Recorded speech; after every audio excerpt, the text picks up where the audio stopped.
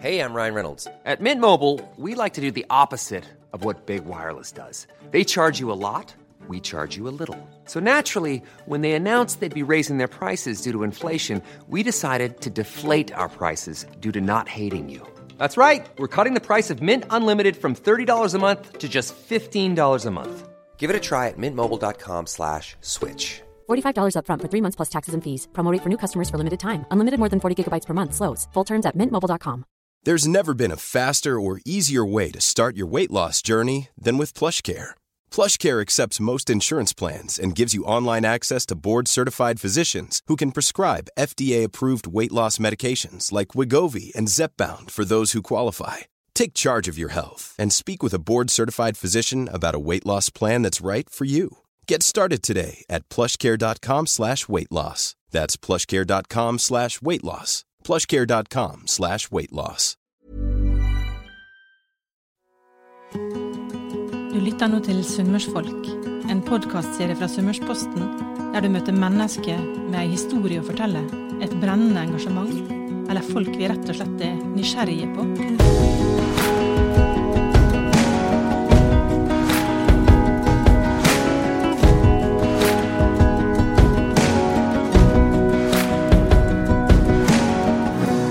Velkommen til en ny episode av Sunnmørsfolk. Jeg er Lene Plataker, journalist i Sunnmørsposten, og i dag så har jeg med meg en av de største Ørsta/Vartdal-patriotene i nyere tid, Jan Endre Vartdal, i studio.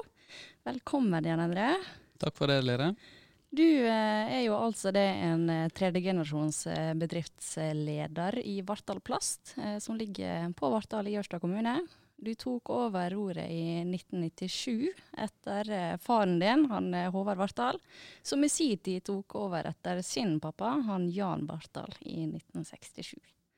Og han Jan, han startet jo Vartdal Plast i 1961, som den første bedriften i verden som produserte fiskeemballasje av ekspanderbar polystyren, eller EPS. Og EPS, det er jo isopor, som består av 98% luft og 2% plast. Da har vi det på plass.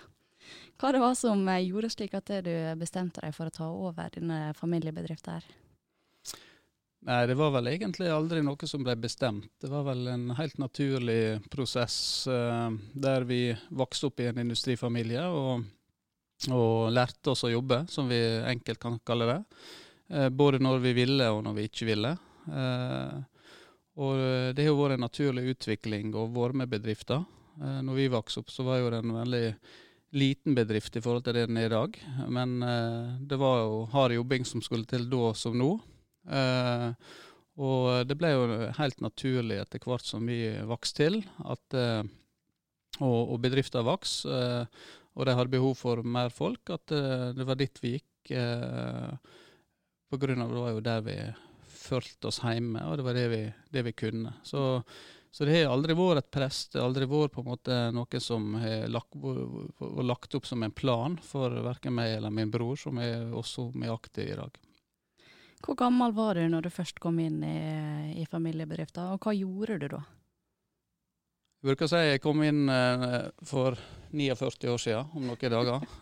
Men jeg begynte vel i bedriften etter jeg var ferdig her i Ålesund å studere. Og hvor gammel var jeg da? Jeg er rundt 25 år. Hva har du studert her da?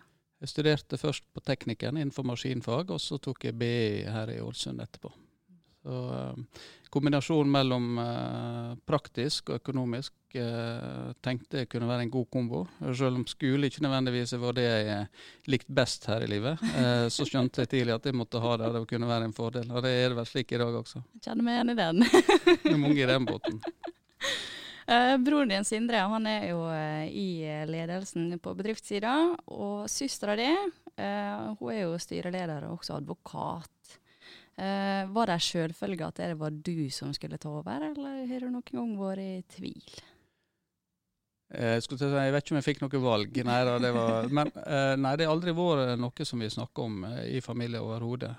Det har vel utviklet seg slik at søstera vår utdannet seg innenfor advokat og gikk sine veier. Og da ble jeg og Sindre igjen som på en måte ble de aktive av søskene. Og dette handler vel mer om typene. hvor vi som personer, og liksom han ekstremt dedikert og opptatt av den operasjonelle driften fra dag til dag, mens jeg veldig opptatt av å utvikle bedrifter inn i fremtiden. Og det en veldig god kombo å ha i en eierstruktur, og så var det vel nærliggende da at jeg som kanskje var den som var mest utadrettet, tok den lederrollen. Så dere ble ikke holdt igjen med chatting da, og ville andre veier? Nei, vi ble faktisk ikke det. Jeg tror vi med hånda på hjertet kan si at ingen blitt tvungen, og ingen angret.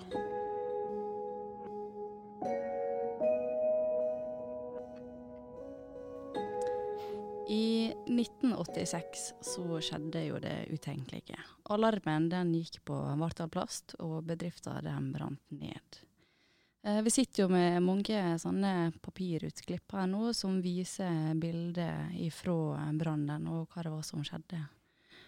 Kan ikke du ta oss med på hva det var som skjedde denne dagen der, og hvordan dere kom dere gjennom denne hendelsen her i ettertid?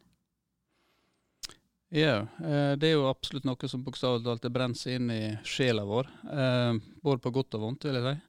Men det var en fredag. Jeg husker jeg var på samvirkelaget på Vartdal, og alarmen gikk. Da gikk jo alarmen i hele bygda, så da hørte vi uansett hvor vi var. Jeg gikk ut, og så kikket jeg mot Stupeneset, som heter der fabrikken ligger, og der var den egentlig røyken som vi alltid hadde fryktet. Da syklet jeg opp en bakke jeg aldri syklet opp før eller etterpå for å komme hjem, for å avsjekke hva som skjedde hjemme. Da var vi i tomt hus, og jeg hjemme på sykkelen og syklet mot fabrikken. Og der var jo trafikkaos i alle retninger, og flammer sto og svart røyk. Og vi så jo fort at dette her var ikke mye å redde. Utover dagen så var ikke skadeomfanget avdekt, og ja, det sto egentlig ganske på bar bakke. Vi var jo ganske unge den tida, men vi følte jo med far vår som sprang mye rundt på branntomta, og han kom seg vel akkurat ut i grevens tid før bygningsmassa raste. Og det var vel kanskje der vi lærte litt av dette med å stå på, for det han mobiliserte av krefter for å på en måte bestemme seg for at her skal jeg gå videre. Det som skjedde i ettertid av å omgjøre heimen vår til et administrativt senter for Vartdal Plast, med all hjelp som vi fikk i forhold til forsikringsselskap, i forhold til entreprenørene, i forhold til leverandører, var jo egentlig noe som vi ble en veldig stor del av. Men jeg tror mest av alt av den brannen så kan han kanskje lære det at selv om det ser mørkt ut, så går det an å komme seg opp og fram. Og det Vartdal Plast et godt eksempel på, og far vår gjorde en kjempejobb der, som ga oss et kjempegodt grunnlag til å videreutvikle arbeidsplasser og bedrifter, sånn som vi har gjort. Du forteller det at heimen dere ble gjort om til et administrativt kontor. Hva var det som skjedde der? Nei, det var jo det på en måte å flytte rundt på alt av møbler og få inn skrivepulter og det som var av data den tida. Og da var det arbeidsmøte med entreprenører, planlegging av å få opp nye bygg. Det var Spenkon som ligger på Hjørungavågen, som heter Spenkon den tida. Det var forsikringsselskapet var veldig vesentlig i dette her for rask saksgang, slik at vi kom fortest mulig opp og gå igjen. Økonomiavdelingen på Vartdal, som ikke da var så veldig stor, men det var jo en økonomisjef som var der. Hadde sin kontor til oss der, i hvert fall et godt år etter brannen, og kanskje lenger. Jeg er litt usikker på hvor lenge det var. Men da var jo sånn, når vi våkna opp og skulle på skole, så var jo det full action i stova vår, og arbeidsdagen var allerede i gang, og vi fikk jo det på den måten enda tettere inn på oss, hele virksomheten, som helt sikkert kanskje påvirker oss i forhold til både engasjement og kunnskap rundt det som ligger bak det å drive en bedrift. Men det var veldig, veldig spesielt og veldig lærerikt å være en del av den prosessen. Selv om i en ung alder det også var litt vanskelig og brutalt egentlig å skjønne det helt. Du tok jo over i 97. Hvordan var det å få dette ansvaret der? Har du noen gang følt noe press for å måtte lykkes som daglig leder? Nei, egentlig ikke følt noe press på å lykkes. Jeg har egentlig alltid vært veldig fokusert på oppgavene, og jeg har på en måte fra barndommen lært at hvis man jobber og står på og gjør sitt beste, så er det godt nok. Men det er klart det at når du er med en sånn type utvikling, så vi var så heldige å være en del av. Altså vi snakker om brann i 86, da har det vært plass en omsetning på ca. 12 millioner kroner. Så klart det at når vi kom inn i bedriften, så hadde bedriften en omsetning på rundt 60 millioner kroner. Så du kan si at presset har vel kanskje økt litt da, i takt med at vi lykkes, og i takt med at vi på en måte har klart å skapt mye arbeidsplasser. Det handler jo aller mest om presset på å beholde arbeidsplasser. Hvis man ikke lykkes, hvis ikke man klarer å opprettholde arbeidsplassene på Stupenes på Vartdal, hva skjer med bygda? Det er jo på en måte en stafettpinne du har fått, hvor heldig har fått. Du forvalter den godt, og så har du på en måte en håp om at noen i fremtiden ønsker å ta den videre, ikke nødvendigvis fra familier, men for å fortsette å skape lokale arbeidsplasser som vi føler vi har gjort, både her i området og andre plasser. Hva slags oppfatning tror du at folk har om deg som daglig leder i en så stor bedrift? Nei, altså det er noe vanskelig å vite. Jeg tror på en måte de som kjenner meg, de vet at det er jeg har mål. Jeg er villig til å jobbe mye for å nå de målene. Jeg er veldig opptatt av å få fram at dette her er ikke jeg som gjør, det er et team som gjør. Og jeg tror de fleste som kjenner meg vil si at vi bryr oss om våre kollegaer. Vi bryr oss om teamet vårt. Og jeg vil si at jeg er kanskje målbevisst og målrettet, men samtidig så er jeg opptatt av disse her litt sånn mjuke verdiene. At skal du oppnå ting, så skal du gjøre det med folk. Folk har ulike behov, ulike ønsker. Og jeg tror kanskje min største styrke og min største svakhet er kanskje at jeg er snill. Veldig snill? Eller veldig ikke? Jeg tror nok kanskje jeg sier at jeg ikke er veldig snill, men kanskje de rundt meg synes jeg kanskje er veldig snill. Jeg vil ha en god løsning før jeg går til å bruke på en måte tvang da. Jeg er ikke tilhenger av det. Jeg tror det er beste løsningene det gjør oss i felles ønske om å finne en løsning. Du virker jo som en skikkelig travel mann da, sånn businessmessig. Du er jo daglig leder i 5 selskap, kontaktperson i 4, styreleder i 15 og styremedlem i 16. Har du i det hele tatt et privatliv, og går det noen ganger surr for deg? Det går veldig ofte surr privatliv og jobb, det er det da. Men jeg har kontroll, det vil jeg si jeg har. Men det er klart, det blir jo sånn når du engasjerer deg og har på en måte eierinteresse i såpass mange bedrifter. De fleste av de du nevner der har jo vi en form for eierinteresse i. Så er det klart at du har ikke detaljkontroll på alt til hver tid. Som eier så blir det gjerne at du tar den delen av virksomheten som er problematisk, som må utvikles, som på en måte du ser du må bruke mer tid på. Det er jo ofte et område som vi i hvert fall velger å engasjere oss i, som aktive eiere. Jeg tror nok det at veldig mange rundt meg av venner ser at det ikke alltid er til stades der jeg er.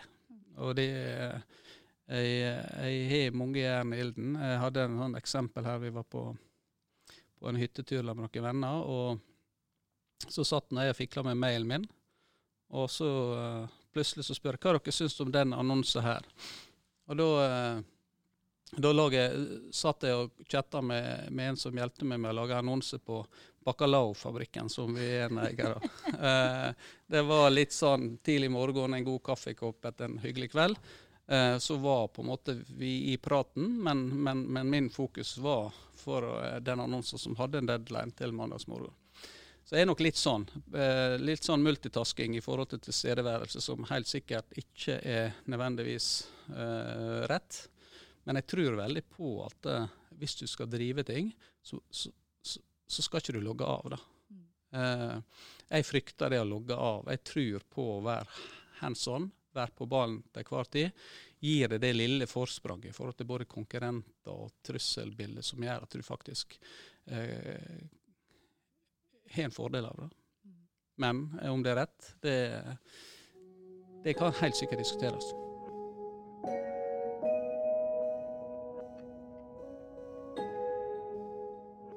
Som en skikkelig Vartdal- og Ørsta-patriot, så har jo både du og Vartdal Plast støttet skikkelig opp under lokalt næringsliv, lokal kultur, lokal sport, blant annet med fotball, håndball, fuglefønix som har kastet ting ut av luft her. Hvorfor det så viktig for deg å gjøre det?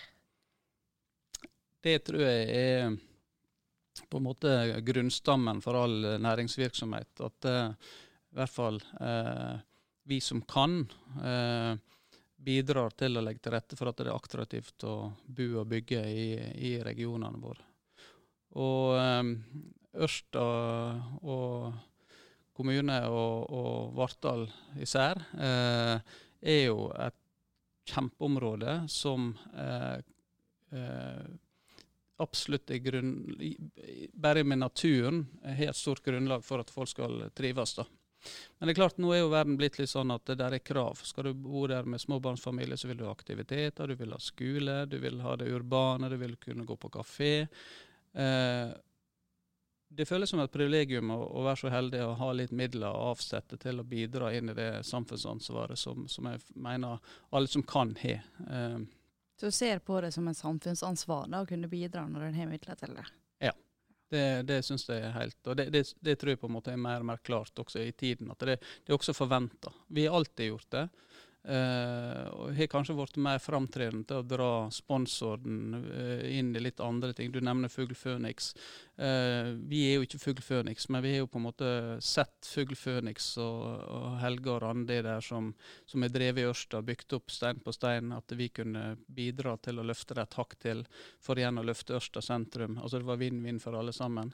Det å se den blomstringen av en sånn plass med de grepene som vi har gjort der, du går dit, du kjenner ikke folk kommer til Ørsta, og du ser hva det skaper av det sosiale. Jeg har vært selv flere kvelder og tatt med middag på Fuglefønix og truffet folk fra da vi var unge og for I gatelangs I Ørsta, kjørte bil fra Vartdal til Ørsta.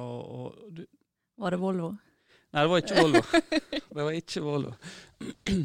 Men jeg vil si det at den verdien, den har blitt mer og mer tydelig for meg, at det helt avgjørende å ha disse tingene på plass hvis du skal utvikle et samfunn. Og det å bidra til det synes jeg et privilegium. There's never been a faster or easier way to start your weight loss journey than with PlushCare. PlushCare accepts most insurance plans and gives you online access to board-certified physicians who can prescribe FDA-approved weight loss medications like Wegovy and Zepbound for those who qualify. Take charge of your health and speak with a board-certified physician about a weight loss plan that's right for you. Get started today at plushcare.com/weightloss. That's plushcare.com/weightloss. plushcare.com/weightloss. Ja, du nog vært ung en gang du også, Jan André. Har du tenkt å gå ut på det da? Ja. Ja. Dette med sport og fotball, du har jo vært aktiv der. For å si sånn, du ikke ukjent med det. Du har jo spilt fotball selv på Vartdal, med A-laget sine gullår, da de rykket opp til 3. divisjon I mitt fødeår, I 95. Hva det du husker best fra de tid som fotballspiller? Det på en måte et øyeblikk som du husker best? Det var først og fremst en veldig fantastisk tid med gode vennskap som der like sterkt, selv om du kanskje ikke dyrker det hver dag. Det viser jo på en måte at de gamle vennene de der uansett. Det synes jeg kanskje det som gitt best av idretten, fotball, som var min hovedgreier. Jeg gikk jo både på ski og drev med friidrett og ville jo gjøre alt sånn som de fleste når du var ung, men etter hvert så måtte du gjøre noen valg. Men når det gjelder fotball så vil jeg kanskje ta opp den ene som jeg husker, som litt sånn artig. Jeg var jo på en måte en 1,92 høy flanke av alle ting. Hadde litt fart I kroppen. Og med lange bein og 1,92 så var det selvfølgelig ikke den største teknikeren på laget. Men jeg husker vi var på åpning av Larsnes stadion, og jeg mener på stillingen var 1-1, kan enda det kan arrestere meg der, men det var i hvert fall uavgjort. Og det var Ragnar Mastal som hadde da et innkast, som jeg tenkte at dette her er jo, dette må nå vel være grunnlag for et brasse. Nei!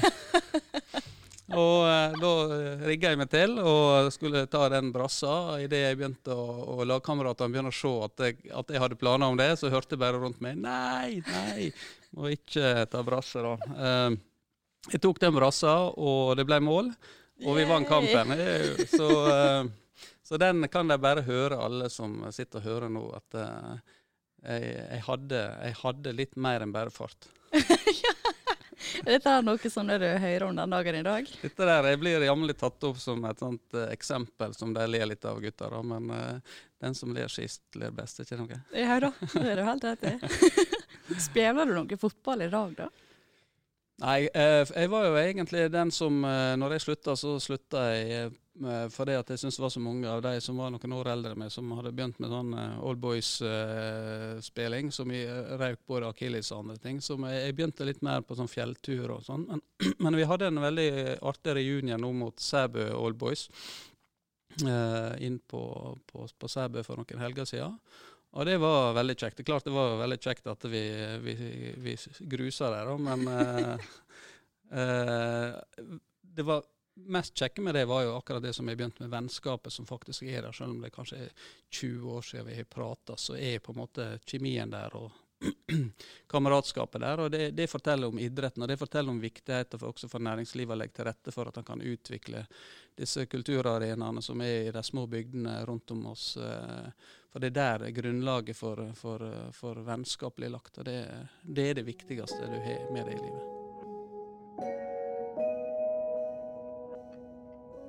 Du er jo gift med Sigrun Heltene Vartdal, som er banksjef for bedriftsmarknaden i Sparebanken Søre Sunnmøre.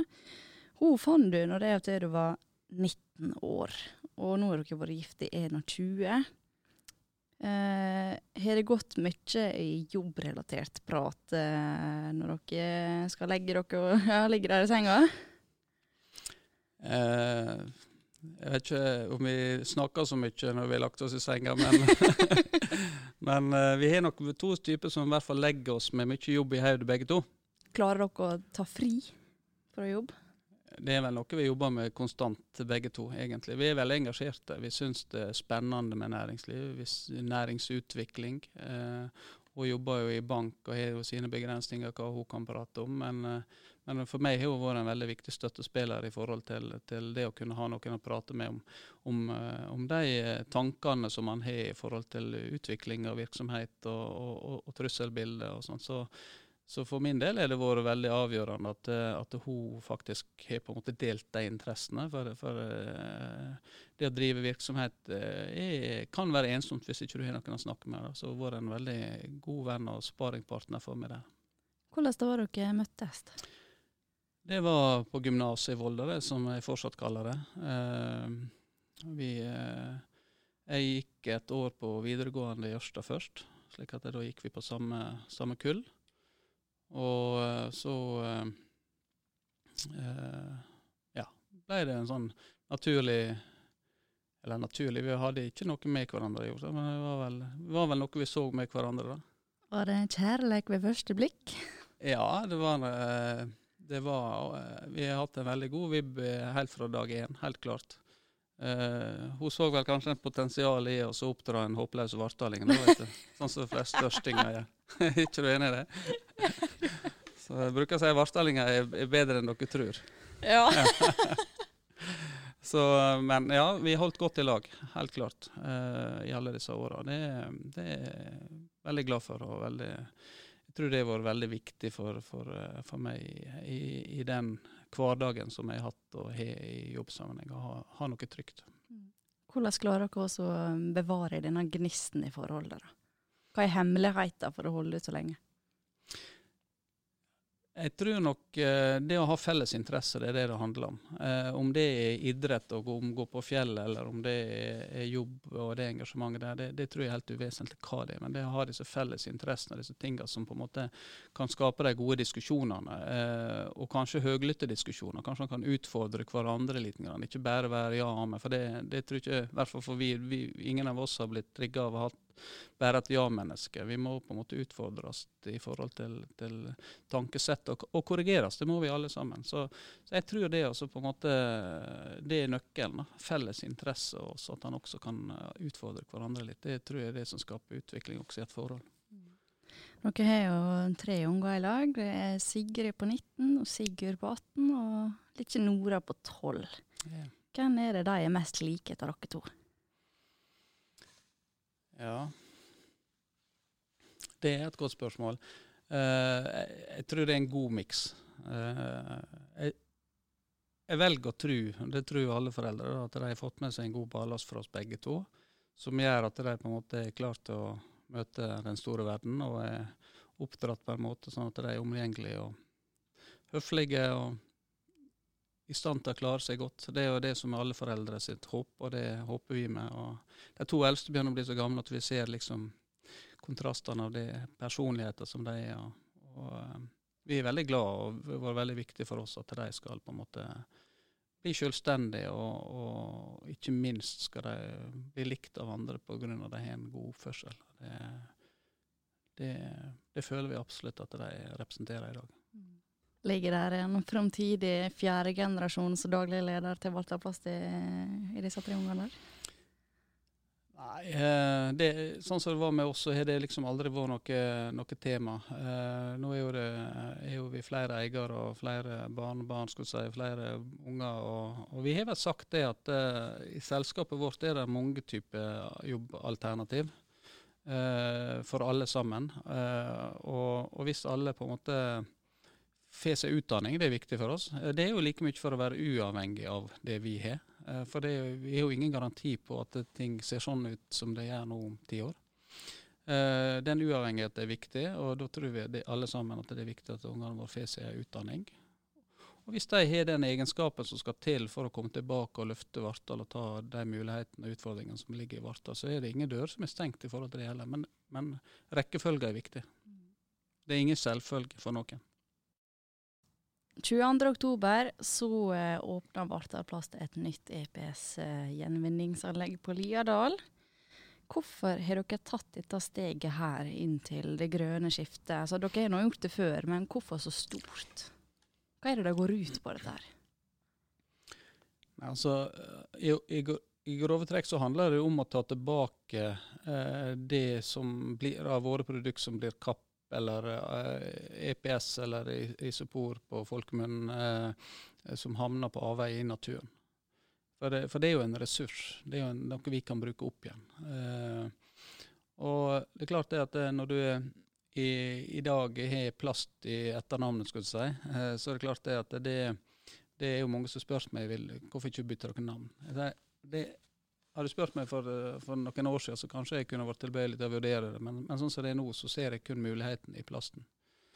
Så det har ikke alltid vært sånn. Det ikke tvil om at når debatten var på et sånt, litt sånn, alle skulle mene plan, da tenkte vi, dette her ikke bra. Hvor dette her ender. Etter vår nede i den svarte håla og mobilisert og hatt mange netter med dårlig søvn og vært urolig over tid, så jo det litt som det å skape industri også, det å se det lyset og muligheten som ligger i problemet, gjort det at vi så det at det å ta det ansvaret som vi har, til å gjøre det om til vår framtidige forretningsfilosofi, ville kunne sette oss i en veldig lukrativ posisjon, også rent sånn konkurransemessig i det markedet vi opererer i. Men mest av handler om å på en måte synliggjøre og ta et ansvar for det av våre produkter som kommer på avvei. Få det inn i den sirkulære loopen, gjenvinne det, gjenbruke det, og vi er et helt klart mål, uten at jeg skal tørre å si år, men jeg tror nok innenfor vår bransje, så hvis vi sier 3 til 6 år, så tror jeg det er veldig mye av den fiskekassa, eller den isolasjonsplata, eller fundamenteringssystemet som kommer ut i markedet som er produsert av sirkulærplast. Og det tror jeg på en måte ekstremt viktig å være en bidragsyter til at han får fortgang i den prosessen. Derfor går det litt stort ut. Derfor inviterer vi med oss kommuner, det offentlige Norge, det private også, som driver med gjenvinning, som driver med avfallssortering. Få det inn i loopen. Vi skal ta det inn igjen. Vi skal gjenbruke det, og vi skal rulle ut enda flere produkter som vi allerede har begynt med, som laget av resirkulert plast. Og det er litt sånn, når du 60 år som bedrift neste år, så sier vi det at plast har på en måte sagt det, altså utfordringene, debatten rundt plast har på en måte sett oss først litt bak, fordi at vi har vært usikre. Men nå ser vi egentlig at det er ikke starten på slutten, det er starten på begynnelsen. Og vi ser lett 60 nye år innenfor den sirkulære plastproduksjonen som vi ønsker å være en del av. Derfor. Så i stedet for å ha en 3-5 årsplan, så har dere 6-årsplan, eller generasjonsplan? Ja. Vi jobber med det som klart han må jo være realist, men det er klart det at jeg tror jo veldig på at hvis han skal utvikle ting, investere i ting, så må han kunne tørre å ha perspektiv som går utover en veldig sånn kort tidsepoke. Da vil ikke kunne forsvare noe som helst. Og så kan han selvfølgelig ta feil, men litt tilbake til dette her holdninger, at det er med å stå på og jobbe, det må skjønne markedet, det å skjønne kundene, skjønne hva de tenker. Kanskje som vi bruker å utvikle produkter før kundene skjønner at det er behov for det. Når du skal bygge ditt hus, kanskje du sier at jeg vil ha vartalmur, men jeg vil ha den av 100% resirkulert plast. Ja, det skal vi sørge for at du får. Altså, jeg tror på en måte at jeg tror ikke avvikling er løsninger på fremtiden, men jeg tror det er utvikling og tilpasning av dagens industri. Om det er plastindustri og andre ting, så er vi på en måte livets rett alle sammen. Så du kan faktisk bygge hus av plast da? Kan bygge hus av plast. Beste du gjør det. Av luft. Altså EPS eller ekspanderbar polystyren. Det kan jo gjenvinnes. Er det noe tall på hvor mange ganger en kan gjøre det? Plast kan du egentlig gjenvinne utallige ganger. Det er ikke begrensninger på. Slik at hvis du ser den altså det som er utfordringen med plasten, det er at du må regne, altså det er lettere å gjenvinne hvis det er rene fraksjoner. Så det vil si at det ikke er plast og papp for eksempel, det er litt krevende å gjenvinne, for da må du skille de to. Hvis det er 2 typer plast, så er det mer krevende. Men hvis du snakker for vår sin del som er ekspanderbar polystyren, så er det en ren plastfraksjon. Så den er veldig lett å gjenvinne, og den er veldig attraktiv på det bruktmarkedet, for hvis man skal kunne kalle det det. Da.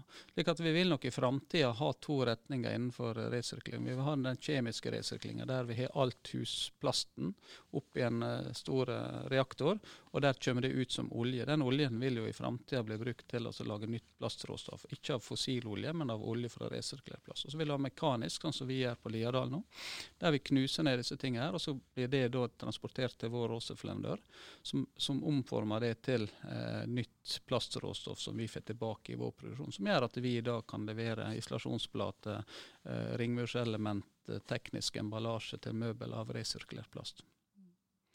Det hele med gjenvinning begynte nå vel med miljøklypa, gjorde ikke det? Hva den heter nå igjen? Miljøklypa Solveig. Solveig, ja. Så det var jo på en måte, og da er vi faktisk tilbake til 90-tallet. Begynnelsen på 90-tallet. Da hadde vi en enhet som komprimerte, sånn som vi gjorde i dag, men vi ekstruderte også. Vi smeltet det ned, det gjør ikke vi foreløpig i dag. Vi smeltet det ned til polystyren råstoff. Altså vi gikk rett på råstoff fra den komprimeringen som vi gjør på Liadal. Det er vel det vi har planer om å gjøre også i Norge her etter hvert, som vi får nok volum. Så den tiden var jo det materialet var ikke så rent, teknologien var ikke kommet så langt i forhold til det å smelte fiskekasse til på en måte et rent råstoff. Da. Så det endte jo opp med at det var få kjøpere, så da leverte vi det stort sett til Ørsta Kleklubbfabrikk, som da laget miljøklubb av Solveig. Så det er litt artig å tenke på også, at mye av den teknologien som kommer opp innenfor den sirkulære økonomien i dag, det er ikke banebrytende ny forskning. Det er veldig mange ting som er ledet, så er jo spørsmål hvorfor ikke vi på en måte industrialiserte litt tidligere. Men det er vel litt sånn at vi jobber alle best under press, da, så det kan hende det er litt det at nå krever vi det. Altså som konsumenter så krever vi det av industrien, at vi omstiller oss til å ta et mer større miljøansvar enn det som var krav tidligere. Og da er det mange gode ideer som blir tatt fram fra skuffene. Da. Så nå går altså det Vartdal plastindustri i front for EPS-gjenvinning, og åpner da anlegget 22. oktober. Hvordan ser fremtiden til bedriften ut nå? Vi ser, vi skal ikke bli naive heller, da. Vi ser utfordringer, men vi ser veldig mye muligheter. Og vi finner veldig mye energi og motivasjon, alle som jobber på Vartdal, i å på en måte være en del av det grønne skiftet. Det å kunne være en plastbedrift som på en måte er i front på det grønne skiftet, det er et privilegium. Det å komme dit, det var en prosess. Men det å få lov til å på en måte begynne å rulle disse produktene ut til sluttkunden, som gjør at den kommende generasjon som skal bruke våre produkter, om det er en fiskekasse eller om det er en isolasjonsplate, så vil kravene bli helt annerledes enn det vi har vært stilt for. Det å vite at vi er der, det å vite at vi på en måte da tilfredsstiller de kravene som konsumentene i fremtiden vil spørre om, det er betryggende. Og så har vi en jobb å gjøre med å utvikle produktene våre videre, som vi allerede har gjort, og som vi alltid har gjort. Men vi føler oss ganske trygge på at hvis vi fortsetter det gode skiftearbeidet som vi gjør nå, inn mot grønne og mer bærekraftige, så er vi mange sikre arbeidsplasser i Vartdal-konsernet også i fremtiden. Og med det så takker vi så mye for samtalen, Jan André. Tusen takk for at du kom hit og snakket med oss. Og så tusen takk til deg der hjemme som hører på Sunnmørsfolk. Du finner flere episoder av Sunnmørsfolk på smp.no, eller der du liker å lytte til podcast. Takk for oss.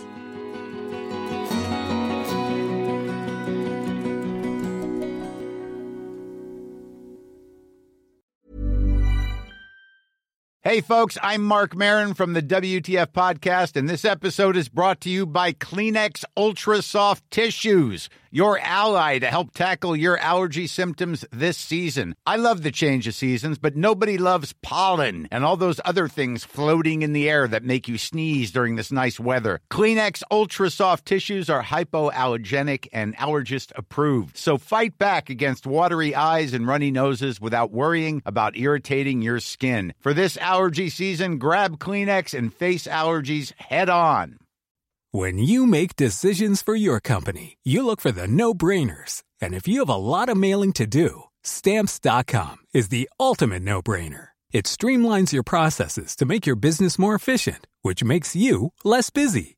Mail checks, invoices, legal documents, and everything you need to keep your business running with Stamps.com. Seamlessly connect with every major marketplace and shopping cart. Schedule package pickups and see your cheapest and fastest shipping options from different carriers, with rates up to 89% off USPS and UPS rates. And with the Stamps.com mobile app, you can take care of mailing and shipping wherever you are. Make the same no-brainer decision as over 1 million other businesses with Stamps.com. Sign up with code PROGRAM for a 4-week trial, plus free postage and a free digital scale. No long-term commitments or contracts. That's Stamps.com. Code PROGRAM.